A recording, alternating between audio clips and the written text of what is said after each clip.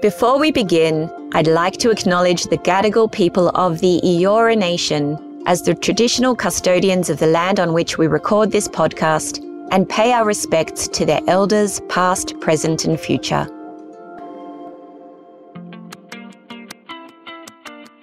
I'm Dr. Jodie, and as an anxiety expert and adult, child and adolescent doctor of clinical psychology, I'm on a mission to create a world where every person can manage anxiety and thrive. Over the last 30 years, I've coached global organizations and worked across clinical and educational settings, including Harvard Medical School.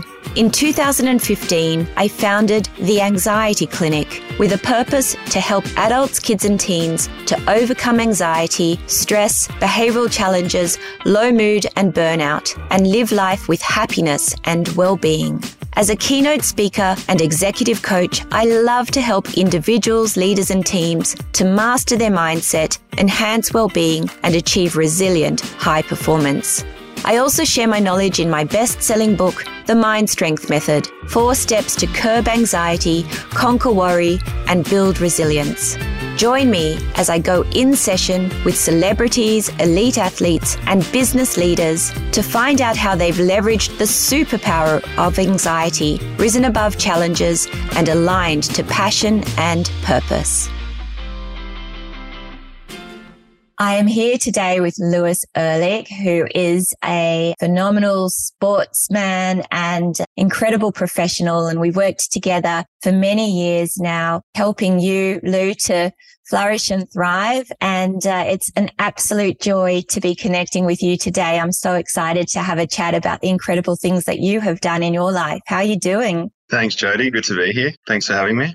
So you've been traveling, you're doing a few stints in Sydney and you've been overseas. What's going on in your life at the moment?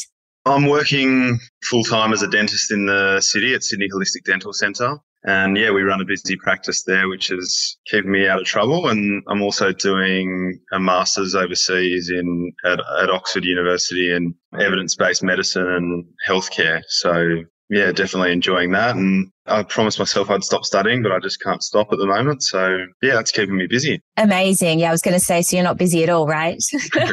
Lots of spare time in your life. I wouldn't imagine there would be. And you, Lou, are the epitome of what I consider the superpower of anxiety. You know, you are so heart-driven and so passionate about making a difference in your professional world and the constant value of continual improvement and evidence-based practice. So what has inspired you to do this further education in Oxford at the moment? I think my previous degree, which was a postgraduate degree in dental implant surgery, we really dove into a lot of analysing scientific research and actually got me questioning whether or not everything that I was doing was that way inclined. I'm not saying that I never practiced evidence-based stuff, but it just basically inspired me to really enjoy diving into data and research and understanding what's good research, bad research. Yeah, so just so I can help my patients even more. And I just find professionally it's quite interesting. So, you know, I'm able to apply that to general health things, not just oral health. And I'm really interested in the connections between oral health and general health. And I like living a healthy lifestyle myself. And so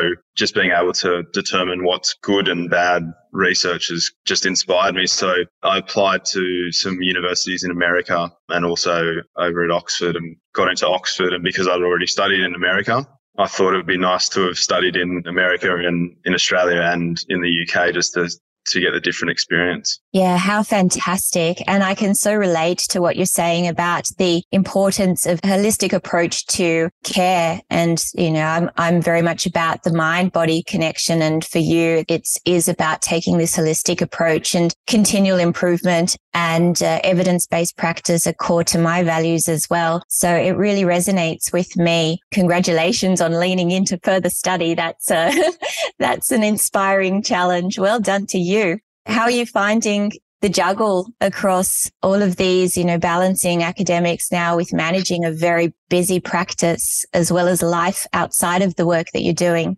Yeah, I think it's a challenge, particularly around assignment deadline times. You know, like, for example, 2 weeks ago, I would finish work at about 7 p.m, get home 7 p.m, and then I'd dive into my assignment, I'd be up to sort of 1, 2 in the morning for a good couple of weeks there, which was quite tiring because I love my early nights. So I'm normally in bed by about 9:30, 10. So it was a bit of a struggle for me, but I think some balance in your life gets affected by taking on those sorts of challenges. I think it would be a different thing if I wasn't working as much as I did in the clinic. But yeah, I think something has to give somewhere, and it's just whether or not you prioritize it enough to kind of make that make sense for you. So at this stage, it made sense, and I've met some amazing people over there, and there's orthopedic surgeons, oncologists and anaesthetists and amazing nurses from all around the world that I've met in my course. So, for me to hear other people's perspectives on how they do health and what they're about, it's pretty amazing. And what an incredible environment. And as you say, this cross-pollination of phenomenal practitioners across different areas, just with the underpinning of a value of evidence-based medicine. How inspiring. And so what are you doing at the moment to protect yourself against burnout, given how much you're covering in your life? I really find that I get a lot of enjoyment out of sport. So for me, I'm training quite hard for my sprinting, and I find that that's almost really cathartic for me because it's an individual sport. I've traditionally grown up playing cricket and soccer, which have been team-based sports. At work, I'm surrounded by a massive team. There's about 28 of us at our clinic. And then during this master's program, there's a whole bunch of us doing it. So there's almost some teamwork there. So it's been an interesting switch for me because I find that when I'm doing my sprinting, it's just me and my coach, or it's just me on my own. And I find that that's really quite almost meditative for me because I'm focusing on my running technique and my training, and I'm actually just in the zone. I can just be with my own thoughts and I can think things through, and I find that really helps. And then from time to time, I actually go through and do some meditation as well. I've been better at it in the past, but more consistent with it. But I definitely enjoy doing that, and my ice baths and my saunas and things like that. So I've got a full recovery centre here at my house. How stunning. And I find that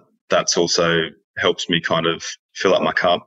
You have historically done a lot of high performing work in the sporting arena, and you continue to do that. I'd love to hear of some of the things that you're doing at the moment with sport alongside all of these other things. So you're running. How's that going? Yeah, it's pretty good. One thing I found, because I used to play high-level cricket and high-level soccer, that was a full-time gig for me when I was younger in my early 20s. And I actually found that brought me so much joy. And then we kind of get to an age and we just think we just don't, it's almost like a societal norm that we don't get the most out of our bodies anymore, probably prematurely. Obviously, there's an aging process at play, which you can't stop, but you can slow. And I found that it was actually quite I suppose down as a bit of a feeling because you're so used to being that sports guy that everyone knows that you're playing at a good level, and you almost get tied to that identity. And then when you lose that identity and you go into another field, like say dentistry in my case, I found that it was like, particularly in the first year or two, it was actually quite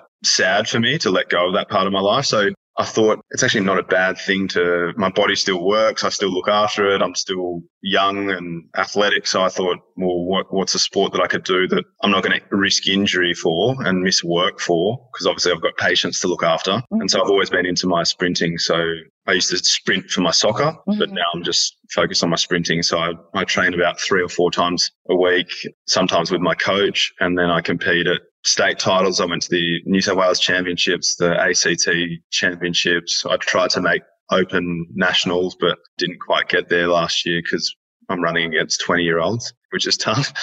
But I won the state title in the over 35s, which was good fun. And yeah, I just really like competing, and I find that just keeps me focused and not so down about missing my team sports that I played in the past. Yeah, how bloody awesome is that, being really purposeful in making sure that you fill up your cup with the things that are important to you. And that's incredible. Congratulations on those amazing outcomes and putting in the big effort, as you say. And And so not having the team sport, but really finding your niche in the running space. So recognizing that you don't work with half measures. What I know about you is really giving the best that you have in all of these areas, in your professional life, in your personal life, in the sporting arena. But for elite athletes, it very much is about that mind-body connection and bringing it back to holistic health. What do you think are the mindset tools that you use to give yourself the edge on the running field?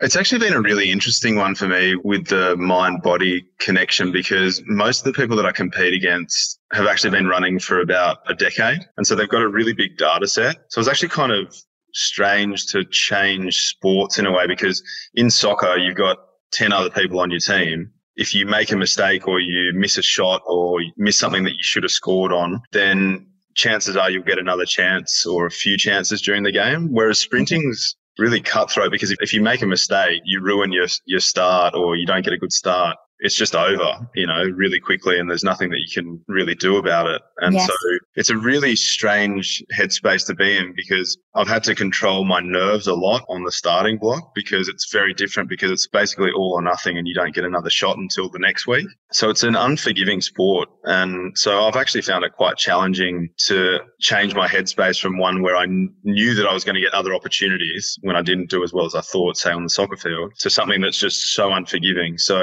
it's definitely something I'm trying to work on, trying to stay calm and run as though I'm running at training. But on the day, it can be quite strange. Like the other season, I was running against someone who went to the world titles and he was in the next lane next to me. And I'm just thinking, it's so hard to not distract yourself and think about that and just be in your zone. So I don't have the data set that other people have. And I've found that I've really needed to work on it. So I've spent the off season just kind of doing more visualization techniques and relaxation techniques and listening to a certain type of music before the races that make me calm. But yeah, even though I've played sports my whole life, it's such a unique sport in that sense. And it's been quite challenging for me, actually. How fascinating, and recognizing the 100-meter sprint, as you say, there's no points of forgiveness in there. You have to be constantly on and manage those nerves or realign those nerves. I love to talk about the difference between the push away from the fear of stuffing up to the pull towards that heart-driven space that really focuses on your purpose in that moment and just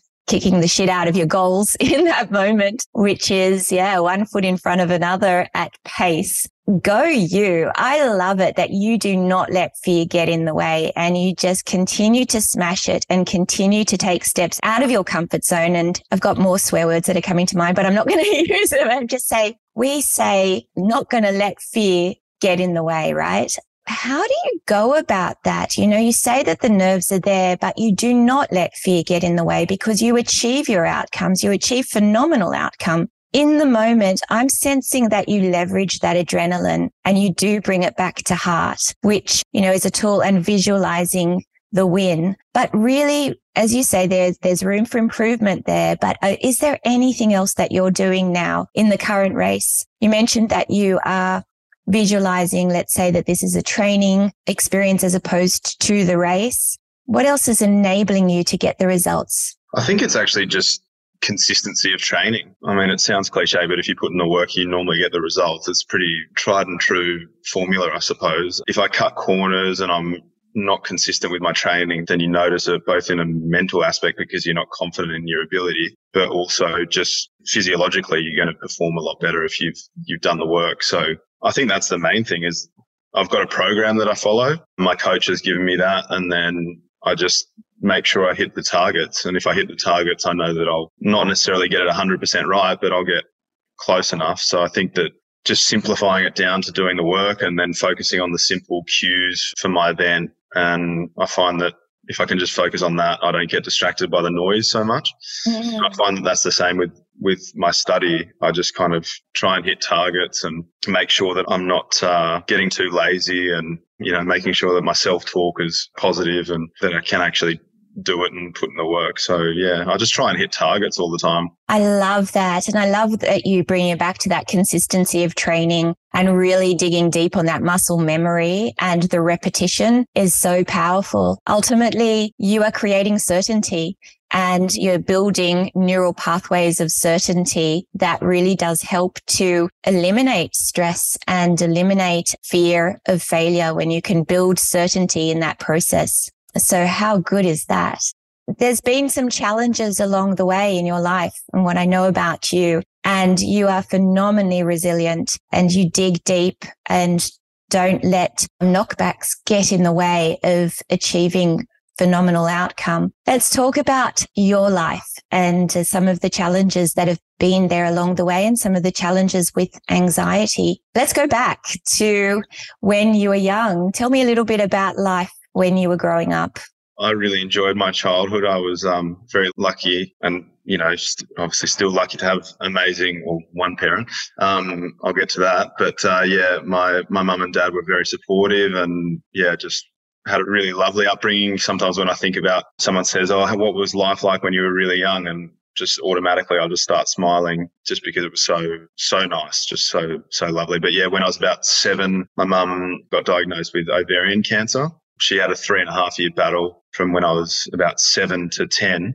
Yeah, she unfortunately ended up losing that battle. Yeah, she definitely left a good imprint on me. And, she was a really dedicated, hardworking lawyer and an amazing mum. And she was always there for me and my brother and my dad. It was a sad thing to watch. And thinking about myself as an adult now, if I imagine a 10-year-old or a 7-year-old to 10 years of age going through that, I can appreciate how difficult it would have been, but I didn't know any better. Probably from an anxiety standpoint, I probably didn't know the meaning of any form of anxiousness prior to the age of 7. But as a result of what you see and the uncertainty and is it going to go your way? Is it not going to go your way? And seeing your mum suffer and some of the images that I saw through those years, I really wouldn't wish on any young person, let alone an adult. So, I think that there's definitely been some anxiousness, uncertainty that creeps up in my life even to this day as a result of that. But overall, I would say that for the most part, I'm a pretty laid back sort of person. But every now and again, when I'm run down or when I'm too amped up or I'm not having enough downtime, filling up my cup, doing things that I like, I notice that I certainly get that anxiety creeping up on me. So that's probably the big thing in my life that's happened, but obviously had some other sort of health scares in my family that have worked out reasonably well, thank goodness. But that was a big one for me. Yeah, so incredibly tough. And at such an age 7 to age 10, going through that, how did you cope as a young boy? What were some of the things that helped you to get through at the time? For the most part, I couldn't have gotten through it without my dad. So he was obviously amazing. He was dealing with the love of his life, basically losing a slow battle with it, but also making sure we were okay and looking after our emotional state. But I also had, an amazing grandmother and family and my uncle and auntie and my cousins. They were all really supportive, which helped. But I just think getting on with everyday life helped as well, like making sure I was heading into school and playing sports and hanging out with my friends and just creating this normality, which was obviously driven by my father, definitely helped. But I didn't really necessarily deal with it perfectly. I had some pretty extreme, what I now know as anxiety. I had some night terrors when I was 7, 8, 9, 10, 11, like even through my early teenage years. I remember consistently having those, and I can still picture having them, which is obviously burning into your memory. And so there was definitely a struggle, but it would have been a lot harder if I didn't have the support network, from my brother and my dad and my family. Absolutely. And, we draw on those support networks around us through tragedy and through traumatic life experiences. We call those protective factors. And sometimes it's those elements in our lives that can be so tremendously helpful going through trauma is who can we connect with in our world, no matter who that person is or people, if there are some ways to connect through the challenging life experience that can be so helpful. So growing up on experiencing this very difficult, horrendous life experience, how did anxiety come up for you? You mentioned some of the night terrors and some of the experiences. What was going on as far as when anxiety showed up in your life? So obviously I had those going on for a few years.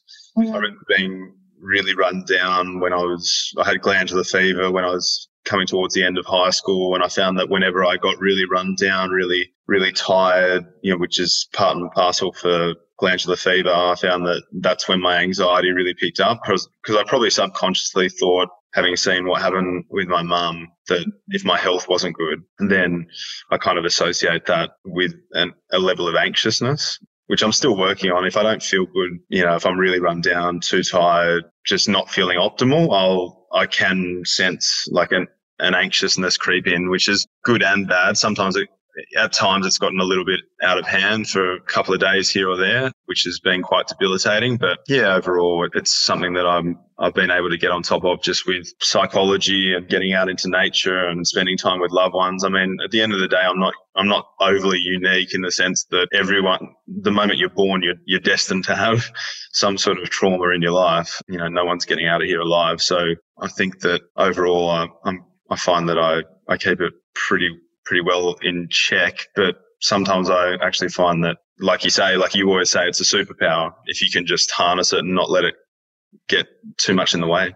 Absolutely. And, it is that care factor. You are such a tremendously caring human being. You've got such a big heart and such beautiful values. Sounds like growing up with your family. What would you say are some of the values that were instilled by your mum and your dad growing up? I think just empathy, hard work, lots of care for other people. Yeah, just spending a lot of time on friendships and connections and just having a good time, keeping it simple, enjoying life. Even towards the end when my mother was really sick and she knew that she was probably not going to get out of it, she had her own legal firm and she would be sitting in bed unwell, doing all the cases that she had to get done, and she was just determined and driven. And yeah, I think that certainly rubbed off on me, whether or not I was conscious of it. Definitely subconsciously, I think it's rubbed off on me for sure. Absolutely. And when we talk about the superpower of anxiety, it is really that care factor, that protective instinct, wanting to make sure that you're well, that your family is well. And so it's moving out of fear drivers and that worry story back into heart and back into your values, and aligning to the things that matter most to you from a heart space rather than a fear space. So when that health anxiety is kicking in, what is worry telling you? I think it's basically just sort of telling me that I need to take a step back and relax and fill up my cup and spend time with people that make me feel really good and happy. And yeah, I just find that if I look after myself, I find that it's often kept in check. And yeah, sometimes I need to check in with a neutral party as well to discuss some of the stuff that's creeping up on me. So I think that's probably less so nowadays, but it was stigmatized as something as a negative thing. But through my sports, if you've got a sore knee, you go and get it treated. If your brain's needing some help to reaching out and getting some assistance and hearing it from a neutral voice, I find has always been really beneficial for me. 100%. And, I suppose when worry is sort of bossing us around, it kind of says, you got to know for sure that nothing bad is going to happen. And we're never going to satisfy that goal. We're never going to satisfy that voice. And it's always going to take us to focus in on worst case scenarios. But what you described sounds very much like a values driven perspective to say, I value health and well-being. And so I'm going to focus on my health and well-being as core to who I am. I value that holistic approach to respecting my mind, respecting my body. And it's starting to sit with the discomfort of uncertainty and recognizing you will never have certainty, but you can focus on effort around the things that you value, which is value is the superpower, that care factor. But sometimes worry in a health anxiety perspective can start to tip us into avoidance or tip us into over-checking or all of these sorts of things. When worry is getting in the way and that I must know for sure that nothing bad is going to happen, what would be some of the fear-driven actions, Lou, that you recognize can come up in that health anxiety context? I think you can just go overboard with looking at maybe testing, or is there something wrong? Do I need to go and check this out or that out with tests, like actual medical tests? Or, I might be feeling really run down or tired. Is there something wrong with me? I find that was more of an issue for me when I was in my 20s. But I find that as you get a little bit older, you become very aware of, you're much more aware of your mortality and that you can't control things. And it's just, I don't necessarily think it was specific work. Well, I suppose it was specific work that I did in the past to an extent, but I think that you just become more aware of your mortality and just letting go of control a little bit. That's so powerful, because oftentimes a need for control is fear driven, and letting go of control and acceptance around the aspects that are out of our control is incredibly helpful. That is empowerment. The irony of empowerment is sometimes knowing where we need to let go of control. So it's magnificent to hear your evolution around some of these elements, because as you know, when we're in fight or flight or the perceived threat, where health anxiety is a fear of an undiagnosed serious health problem, can cluster around a need for certainty when there is no certainty, and often the overchecking and the doctor shopping and things of that nature,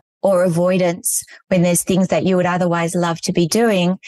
Potentially people can lean into avoidance. So it's brilliant to hear that you have stood up to some of those things and building acceptance around the things that are out of your control. Really often with a picture of health anxiety, it is oftentimes the story that you've described where there is some historical traumatic life experience with a loved one. And so when we can think about the logic of course, that makes sense that there would be a sort of a trauma reaction in the context that would lead into a story around health anxiety. So thank you so much for your transparency around that. That's so helpful, and it will be helpful to a lot of people who are listening and watching today. So then you went into your 20s and moving forward through life. What are some of your other life experiences along the way that have sort of led to the person who you are today? So in my early 20s, I ended up getting a soccer scholarship and moving to America and did my first degree over there, which was like the first time that I kind of left home, left Sydney. And that was brilliant. Just such an exciting part of my life, and had amazing friends over there because we were all, had 22 people in my soccer squad and had a ready-made group of friends there, and I still stay in touch with them. And that was just so good, traveling around the country and playing other universities, and whilst I was studying, and got to see a whole bunch of America, which was really, really quite fascinating. And I think over there, I suppose you just hone I think sport's amazing for teamwork, discipline, working towards a goal, putting in effort to get reward, and just moving towards a target with a whole bunch of other people, which has held me in good stead, whether it's running a dental practice or, studying hard for some of my courses. I found that when I stopped playing soccer, I was, like I said earlier, I was a little bit down about losing that identity, which was kind of, I suppose, attached to some sort of ego associated with that, which I now realize is, not beneficial. There's other things to life than an identity around a particular achievement or sport. But I found that one thing that helped me during my studies and my health career is that I just applied some of that same work ethic that I had in soccer over to my dentistry and my studies and helping people to get healthier, which is what inspires me every day. So I think that Boston experience over in the States and playing professional soccer through my early 20s was just a huge bonus for me, and something that I could apply to other things, which has helped me a lot. Yeah, so true. I'm often drawing on my work with elite athletes and, Olympians, and looking at the factors and the strategies that elite athletes use in the sporting field to a corporate context as well, in high performance leadership in a business space, and as well as in parenting. There's so many core variables that help us across each of these areas. So, and soccer is such a brilliant sport in terms of it's so dependent on the team, right? And everybody's got to play their role. If you were to distill it down to some of the key factors on the soccer field that would really cultivate a high-performing team, what would you say they were? Definitely having a goal that we all agree upon. I think consistency of training again. I think people that look after themselves, like if you have some dead wood in the team, because they don't have the same health values, or they're out partying or not going to bed early or doing all those sorts of things, and then you start to see their performances drop off, then I think it's definitely helpful if they've got that discipline around, preparing for performance, not just the game itself. That's a huge thing. And then an inspiring group of, leaders in the team or a coaching staff that really motivate you and get the most out of your physical abilities. Absolutely. And in the coaches that you've worked with along the way, what would you say are the standout qualities of a good coach? I think the best coaches, the best people, they're normally those two things. They're good coaches, but they're great people. That's the first thing. I think that they know they work out how to make you tick, what inspires you and what motivates you. They're really good at honing in on that. They don't let their emotions get in check, but they show real emotion at the right times where it's relevant. I've played soccer for some real average coaches. What would be the characteristics of the average coaches? I think just like almost a bit aloof, too arrogant. You almost get the sense that they're not offering a fair opportunity they almost play favourites sometimes when it may not be deserved. Yeah, so I think that real obvious bias towards certain groups of the team is problematic, because the best coaches make all 20, even though there's only 11 on the field, make the 22 or 26 person squad feel like they belong and that they're a really huge part of the team, and that there's an opportunity for them to get their chance if other people's performances drop or injuries happen. Whereas I played for some coaches that have just offered none of that, which has been really, really demotivating. And what would be the characteristics that would be the most motivating? Like you mentioned, making sure that you are focused on everybody. What else in terms of that individual interaction would be motivating versus demotivating? I think actually pulling players aside and getting to know them as a human, because how can you tailor your coaching if you don't make time and effort to get to know the personality of your players? So, the great coaches that I've played for, they've gotten to know me. They know my background. They know what my vulnerabilities are. What are the things that make me motivated? What are the things that make me really want to work hard for the team? They'll just say certain things at the right time. It could just be something so simple, just a phrase here or a phrase there. And then all of a sudden you just want to run through a brick wall for the coach. Whereas there'll be other ones where you're like, I've got no interest. Like, even though I'd always work hard, I'm just not motivated to really strive for that person. So it's almost like a mentoring pseudo father figure when you're like younger, because I was playing when I was in my early 20s. And so, yeah, you just want them to not let somebody down. They create that atmosphere where you don't want to let them down. It's quite interesting to watch human behavior across that sort of sporting space. You can see people that really nail it and people that just get it quite horribly wrong. Yeah, it's fascinating. And I love hearing this about your experiences with good coaches versus not good coaches. I like to do an exercise with my clients around reflecting on the coaches that they've had along the way and really honing in on the qualities and the characteristics that really make a good coach.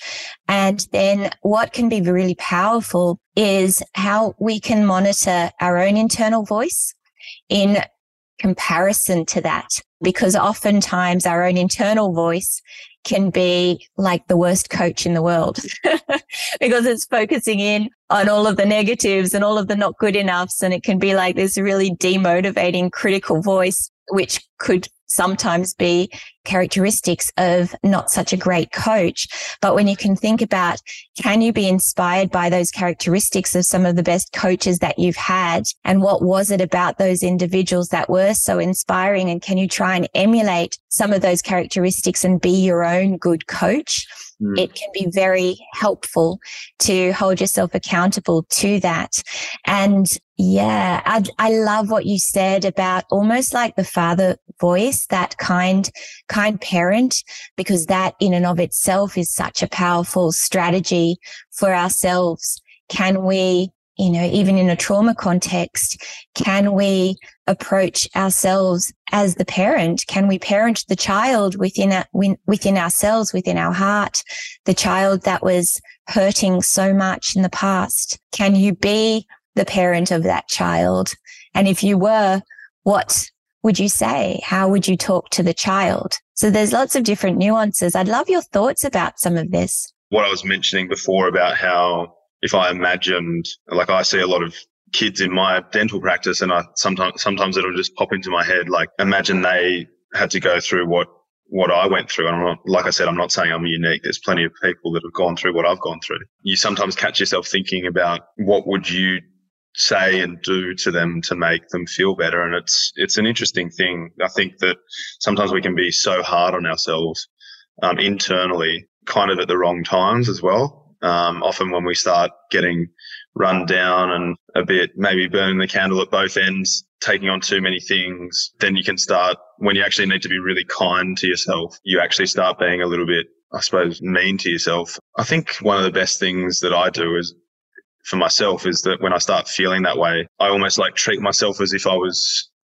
like quite sick. Like what would I do if I had a really bad cold? I'd rest, I would get some sunshine, I would eat healthy food, I'd get an early night, I'd watch a movie, I'd, just calm things down. You can feel when your nervous system's a bit amped up. We've all felt it. Like this modern world, I don't care what anybody says. We're not equipped to like be 12-hour days, hell for leather, doing this task, that task, mortgage, kids, house, car, holidays. It just seems very unnatural. We're so far, we're advancing so quickly that we're so far from what we evolved to be. And so I just kind of think about what are some of the things that would get me more centered, and it's nature, it's going to bed early, eating healthy food, being around people where I don't have to put in an effort. It's kind of filling up your cup, nourishing yourself, and almost like pretending that you're sick, I love what you're saying around really moving into kindness for yourself and that superpower of self-compassion. The other aspect to what you're describing about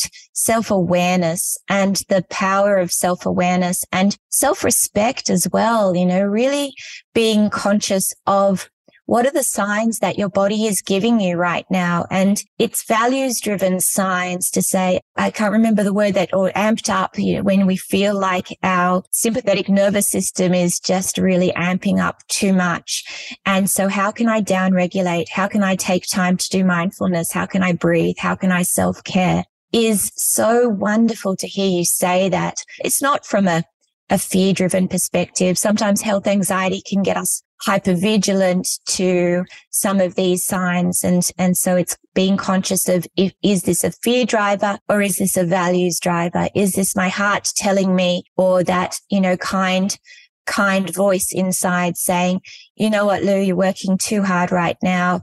How about you take time to look after yourself and realign to balance and self-care? Because, oftentimes if we're high performers, we want to just go. And that can sometimes tip us into imbalance and ultimately burnout as well. So powerful strategies there. Well done to you. Doing so much. And clearly these strategies are working. And you mentioned the ice bath. So tell me a little bit about ice baths, because I know that this is a strategy that you do use. What is it about the ice baths? There's so much evidence base now to support cold and ice to do some things in the world of high performance and thriving. I've got an ice bath here at home. I went to a Wim Hof course. That's that crazy Dutch guy who can do. I love it. Absolutely love it. Yeah, so I went to one of his seminars, courses, probably 5 years ago. We often did them over in the States. We would get in the ice bath after training, particularly in pre-season in Boston when it was like high 30s, early 40s during pre-season, and it could get really, really warm. And yeah, I just find that I do one a week. The research seems to suggest that for all the health benefits that you can get from it, which is recovery, mental clarity, there's this brown fat buildup that you get inside your body, which has been shown to apparently increase longevity. So I find that I do about 12 minutes. I try and get 12 minutes a week. So I just do 2 rounds of 6 minutes once a week or so. And then I obviously do cold showers in between there. And I find that I have the best sleep of the week after I've done the ice bath, it's almost like you get this adrenaline spike and then you come back down and then you get a really good night's sleep. You feel really relaxed, pretty intense when you're in there if it's cold enough, sort of down to 2-3 degrees. But I do this breathing exercise beforehand, this Wim Hof breathing. And you can I just jump on YouTube, put it on my TV at home before I get in the ice bath, do an 11-minute breathing session, 3 rounds. And then that prepares your body to deal with the ice. If you just dive right into it, can really shock the system. So you have to prepare for it. Yeah, you just feel really good. You get a lot of mental clarity, really good sleep, good recovery. I'm finding I get less injuries. Yeah, there's just so many health benefits. Obviously, I'd check with your doctor before you go into it and build up slowly. Certainly don't dive into 2 degrees straight away. But yeah, I found it really beneficial. Knowing how rigorous you are around evidence-based, I would imagine that you've looked into the science of it, and there is a lot of science to it. I've been watching Chris Hemsworth and his series Limitless. Have you seen that? I've seen snippets of it. I haven't seen the whole thing yet. Yeah. So there's an episode on his exposure to cold and the science to underpin these strategies, which is really interesting. So fascinating, thinking about the constant evolution of science to underpin some of the strategies that we use to respect the mind, to respect the body, and also in the world of high performance to think about what are the strategies that we can use to give us the next percent in our professional life and in our personal life. So who have inspired you along the way? Lou, if you could think about some individuals you have connected with who have been inspiring or just really informative, what are some names that come to mind? Obviously, my dad, I've got a lot of respect for him. I work with him at the clinic, and thinking back to how he raised us through all that traumatic time, nothing but respect for him. And he certainly has taught me valuable lessons of humility, humour, hard work, determination, humbleness. He's got very little ego. So yeah, I think if I eventually have children, I think if I could be half the father that he's been to me, I'd be doing all right. So that's the first one that comes to mind. But obviously, my uncle, I also work with him, and he's been a big inspiration to me on the health side of things. He's a dynamo, doing a lot in the holistic health space, and has amazing connections. And I've met so many amazing people through him, and the people that I work with, some of the coaches, my mentors, through my soccer career. Yeah, there's a few to list, but they all have those characteristics that I talked about, with my dad. Any books that you have read that have been inspiring as well? I've read some of your book. So, yay. That was good. I enjoyed your book. I enjoyed David Goggins' Can't Hurt Me. That was a good one. Fantastic. He's a bit of a nut job, but that was inspiring. I just really, really enjoy reading philosophy. I think it's really interesting, like the ancient philosophers. There's a really good book by Alain de Botton called The Constellations of Philosophy. And it's really interesting thinking about some of the ancient philosophers, because they just seem to, so much of what they say is still appropriate today. If you think about medicine and how far it's advanced, and then you go back to, say, like the philosophers, we've of course advanced, but some of the stuff that they say is just so on point, and it's just amazing that all that time ago they were just so succinct and to the point, and quite often correct. And I love the idea of, there's these images in that book where, you might hear a passage from Socrates or something, and that he's like walking around talking to citizens about what makes them tick and some advice that he would give them. And I just think that would be amazing if there were philosophers walking around the city talking to citizens. Yeah. In the modern world. I just think that would, obviously there's people like you that are doing it. You can seek out health professionals such as yourself. I sometimes think like that would be so amazing if they just plonked philosophers and psychologists on the street and just touch base with people, and because you never know what's going on in people's minds. We call it keynote speaking now. Yes. Or otherwise I'm going to find myself a milk crate and stand somewhere. You should. And so for people who are experiencing anxiety and listening, hearing your experiences and how you continue to stand up to that worry story and realign to passion and purpose, what would be some top tips for people who experience anxiety to help them? I think if it gets out of hand, to seek assistance. there's no shame in it. Life can be tough. And so, getting assistance can make all the difference. So that would be one.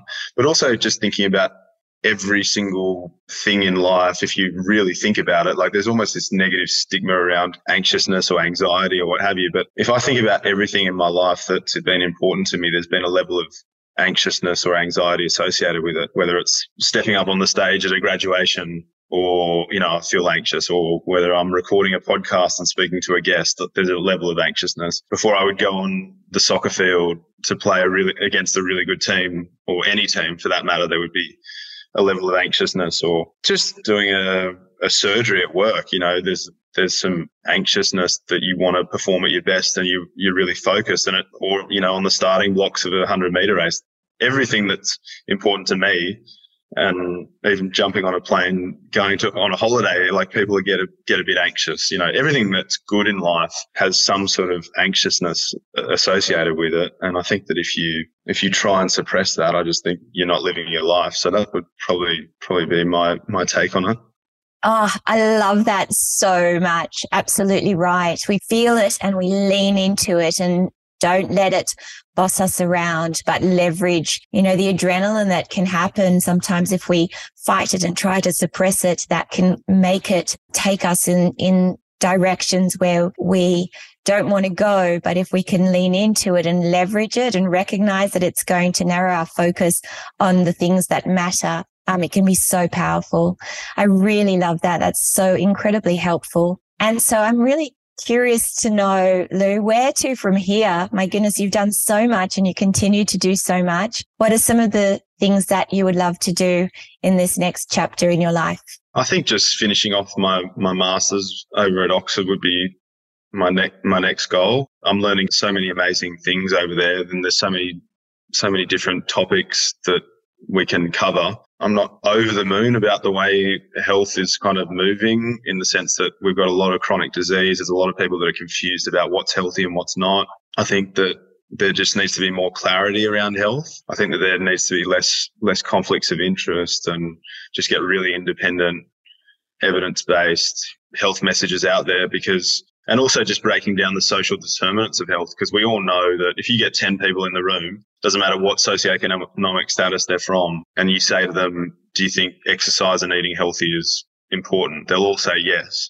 But will they be able to do that? I think we need to kind of work hard to break down the social determinants of health so people can live a really healthy, fulfilled life. So I think after that, I'd like to try and influence that in some capacity, but I'm not sure how exactly yet. But I'm sure I'll spend some time thinking about it and come to a solution eventually.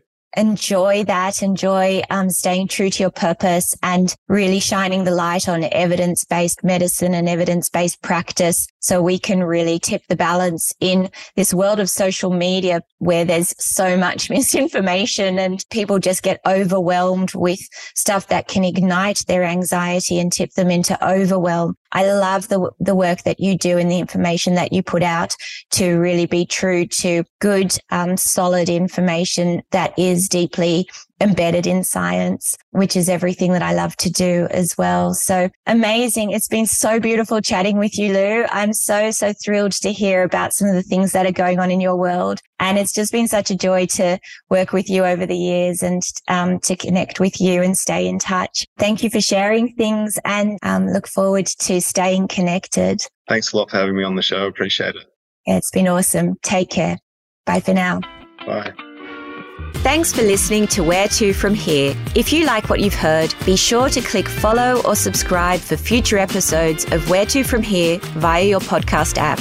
Leaving a review helps others find the podcast, and for more information, head to drjodie.com.au or follow our socials at _Dr. Jodie_.